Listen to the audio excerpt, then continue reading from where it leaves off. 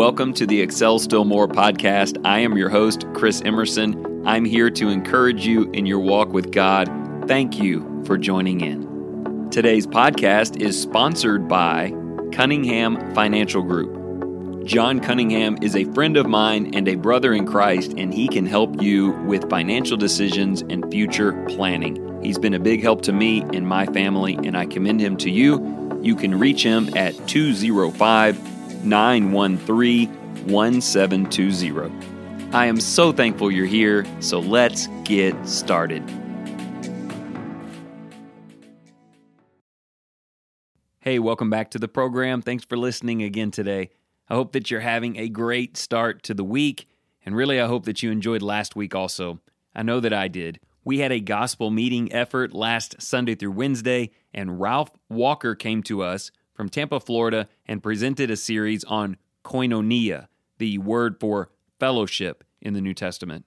It was so good. Kind of nostalgic for me. I heard him do that series back in 2004, and I requested it for his first time here in Lindale. I bring that up to you for two reasons. One, if you would like to listen to that series, you can go to the Lindale Church of Christ YouTube channel, and it's all there. And probably by now, the lessons are actually up on the Lindale Church of Christ podcast. But secondly, I'm working on a podcast episode for next week based on some of his content. The whole concept is great of looking at God's people as a body of which you are a part. It's important to use our gifts and skills and abilities to help people in the world, anyone God puts in front of you.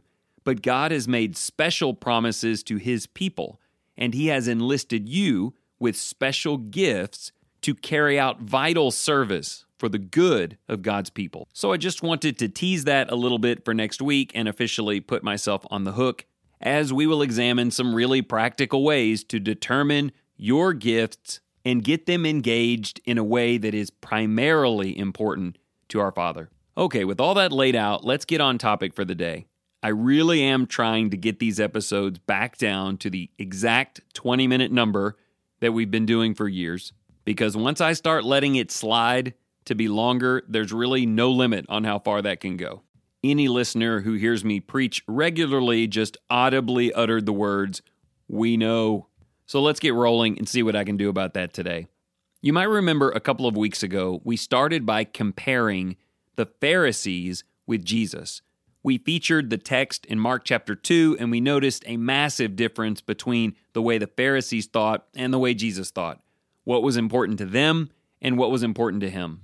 And ultimately, I was challenging you and me both to be less like them and more like Him.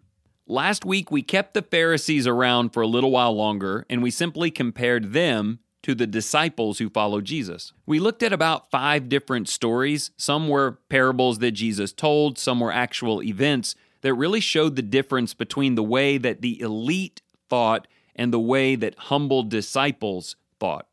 Whether it was the Pharisee standing versus the tax collector on his face, or the rich putting in out of their surplus versus the widow in her last 2 mites. Maybe it's the priest and Levite who walk right by the man in the ditch versus the Samaritan who invests in that man's recovery. And then ultimately the Pharisees in Mark 7 who had made their tradition greater than the true heart of the law, even if it meant not loving their parents. Versus this Gentile woman who humbly begged for the Lord's mercy in order to save her daughter. I believe every Christian needs to study those comparisons. Not because we are all like those Pharisees or scribes or priests, but because there is a spectrum between the priest who walked by the man and the Samaritan who served the man, and I am somewhere in between those two. And growth for us means becoming less like one and more like the other. Now, for today's study, we wave goodbye to the Pharisees. They are out of the picture. We are focusing in on several things that happen in Mark chapter 9, and they are not a part of it. I think that's significant to tell you for this reason. There are no hard hearts in today's study. We aren't talking about pharisaical, legalistic, heartless people making mistakes. Instead, all of the people we'll be talking about today are good people, soft-hearted servants. But they all have something in common. They all make mistakes. And I guess that's kind of the nature of the comparison today, Jesus and disciples, comparing the two of them. We have, in fact, put Jesus first because that's where he deserves to be, and as disciples, that's exactly where we would put him. If we spent the whole 20 minutes comparing Jesus to ourselves, we know how that would go, because he is perfect. Everything about him is wonderful, and he is greater than all of us. So long as you know that, and we're all clear on how amazing and worthy he is, I want to put most of our focus today on the fact that we are none of those things, at least not in any way that warrants greatness or worthiness or glory. Part of what I'm asking you to do today is to come to full grips with that. No matter how much you love the Lord, or how soft-hearted you are, or how deeply you study to seek to serve him, you will make mistakes. You will fall short of the glory of God. You will, on your very best day, still be in need of the patience of Jesus. That is humbling and kind of scary, but also comforting. Because one of the things I want you to see today is that Jesus sees you in your imperfection, and yet his loving kindness is still abundant towards you. And he still considers you to be one of his own. If we can just have this simple quality of diligently trying to get better. So in order to walk through all of that with you today, I'm just going to briefly walk you through 5 mistakes the disciples made in Mark chapter 9. They are not egregious or hateful or hard-hearted, but they are all mistakes that just quite honestly Jesus would not have made. The first one is that incredible moment when Jesus took Peter, James, and John up on a high mountain and was transfigured before their eyes. I'm sure you remember that story. Elijah and Moses appeared and were talking with Jesus. And in verse 5, Peter said to Jesus, "Rabbi, it is good for us to be here. Let us make 3 tabernacles, one for you, and one for Moses, and one for Elijah." For he did not know what to answer, for they became terrified. It's interesting that right after that, the cloud formed and overshadowed them, and a voice came out of the cloud, "This is my beloved Son, listen to him." It's almost like God is saying, Peter, less talking, more listening. These 3 are not equal. Yes, Elijah and Moses represent something about the old law, but Jesus is greater than them both. But Peter didn't get that far before he opened his mouth and even asserted what he thought should happen. I'm doing some dual purpose work this weekend, so today's podcast was actually preached in longer form yesterday, and the first point on the slide was this: asserting instead of listening with patience. We will come back to this in a minute, but if you have a personality, as I do, anything like that of Peter, you understand this impulse of acting immediately, hearing enough to get to a conclusion, forming a plan, and telling everybody about it, sometimes without knowing what you're talking about or doing. Maybe in Christ's patience, he has a better plan for us. That wasn't the only mistake of the chapter, though. After this, Jesus comes down from the mountain, and some disciples come to him. They were unable to cast demons out of a boy, and they were confused as to why they were not able to do it. Jesus was upset, not with their power, but with the level of their belief. He says in verse 19, "O unbelieving generation, how long shall I be with you? How long shall I put up with you? Bring him to me." Of course, Jesus, having a perfect relationship with God and access to pure power, was able to heal the boy instantly. Later, the disciples wanted to know why they weren't able to do so. Jesus says, it's a matter of faith. If you had the faith of a mustard seed, you could do anything. He goes on and tells them they need to spend more time praying and fasting. In other words, developing deeper connection to God. So I would categorize this as the second mistake of the chapter, and I will put all the points in the show notes. And this one simply says, failing instead of succeeding through faith. And again, just to be clear, not Pharisees, not hard-hearted, they are seeking to do what is right. But in many ways, they are finding themselves impatient or underdeveloped, or in the case of this third example, just not understanding the will of God. In fact, our third mistake is missing instead of understanding his plan. This starts in verse 9 when Jesus told them that he would die and then be risen from the dead. They seized upon that statement, discussing with one another what raised from the dead meant. A little while later, in verse 31, he spells it out for them. The Son of Man will be delivered, he will be killed, and he will rise again 3 days later. But the text says they did not understand this statement, and they were afraid to ask him. It's amazing how often Jesus was explicit about what he was doing and what it meant, and they did not get it. Were there ramifications of their lack of understanding of his plan? You know that there were. This is likely the reason they all abandoned him when he was arrested. They didn't understand what was happening. I would categorize that as a mistake, probably affected by their personal bias. They had this concept that the Messiah would come and lead a revolution and sit on a physical throne, and the things Jesus was actually saying did not align with their expectations. But that was not a failure on his part, but on theirs. Their fourth mistake is well documented all over the Gospels and right here in Mark chapter 9. Verse 33 says they come to Capernaum and Jesus says, "Hey, what have you guys been talking about?" The Bible says they kept silent, for on the way they had discussed with one another which of them was the greatest. You probably know how often they struggled with this. They just couldn't quite grow through this worldly kingdom concept of increased rank and honor. You might remember 2 of them even sent their mom in to ask if they could sit in places of honor in the future kingdom.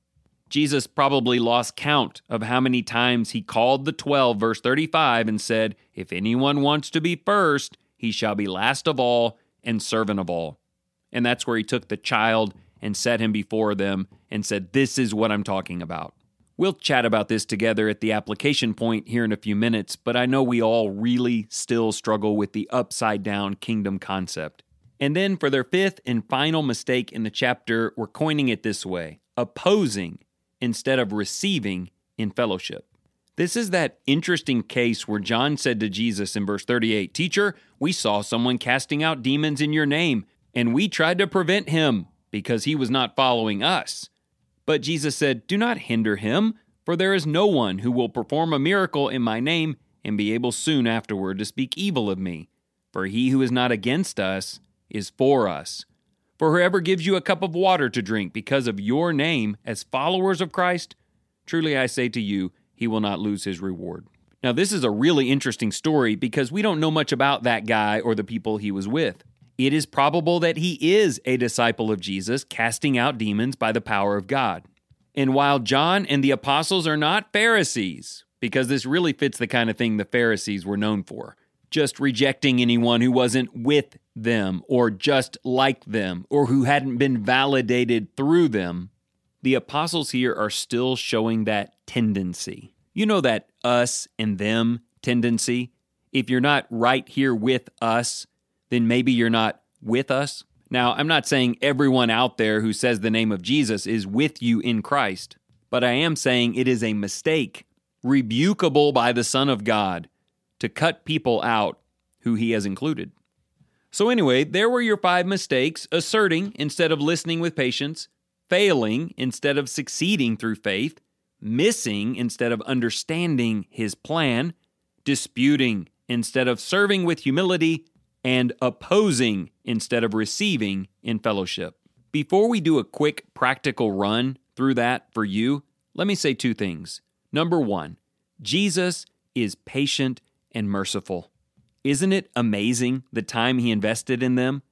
He probably should have traded them in for another batch a dozen times.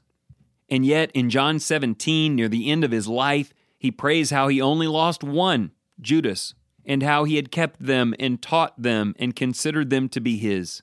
I hope, if nothing else today, you can praise God for the loving kindness of his Son. Maybe you're like me and you've made all 5 of these mistakes recently. It is incredible to know that you have a Lord who saw that and reads your heart and keeps you as his and expects better things to come. And by the way, that's the second thing I wanted to tell you. Disciples make mistakes. We are far short of where we even should be. But followers of Christ must keep growing.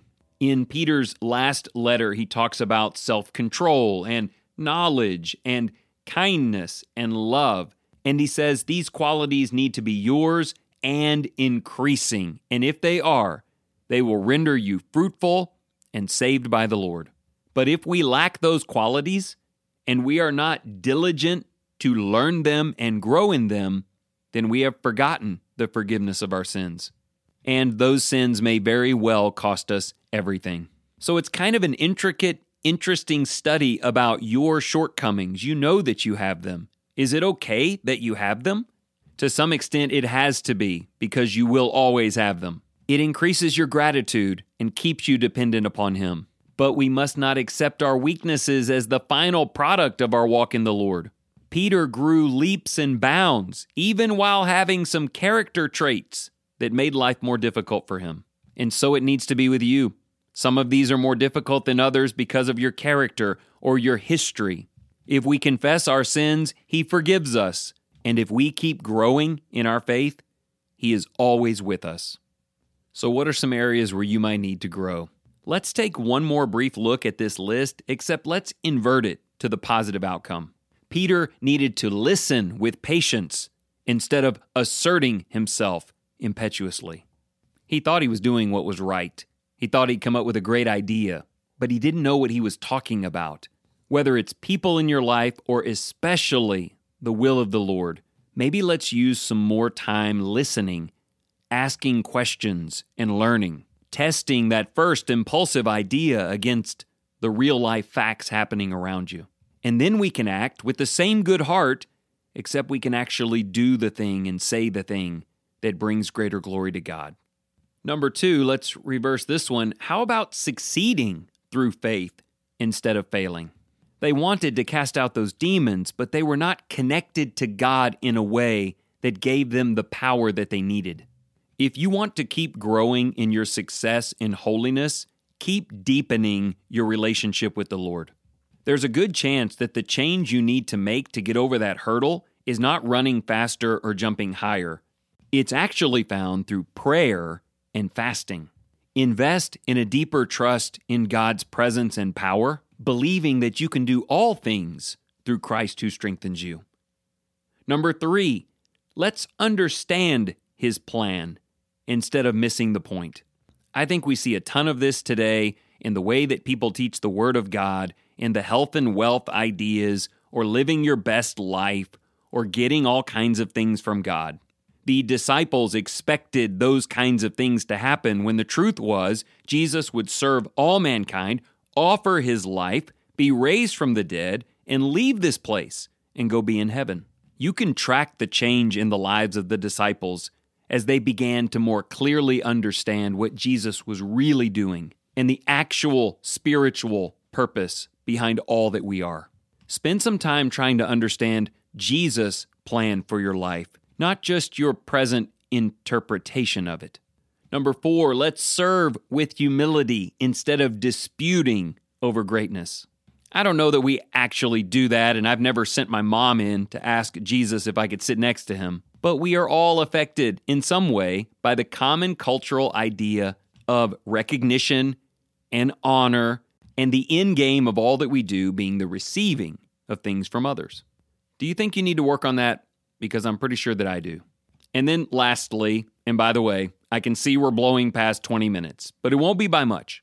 But lastly, let's be open to receiving in fellowship instead of opposing those who we do not immediately identify as one of us. This kind of thing is seen in the competitive nature sometimes between churches.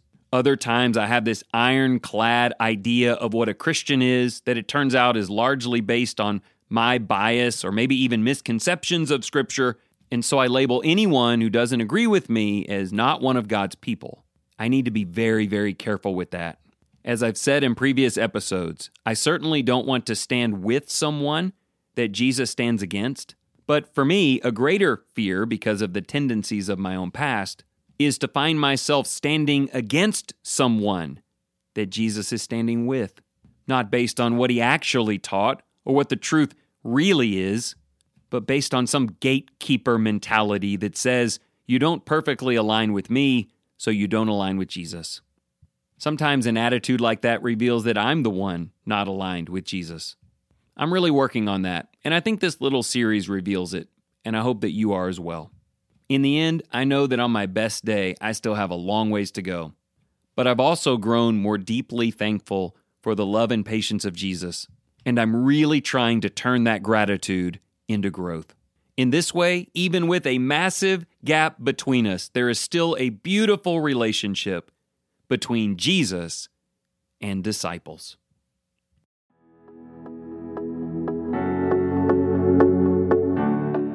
Thank you so much for joining in today. If you enjoyed this program, consider sharing it with your family and your friends. And if you're just in search of deeper Bible study, or you want to share the message of Jesus with the children in your life, remember to go to creationtorevelation.com. This wonderful company, run by Christians, provides beautiful illustrations of Scripture from beginning to end, putting the spotlight on Jesus. And remember this, whatever you choose to do today in the name of the Lord Jesus Christ, excel still more.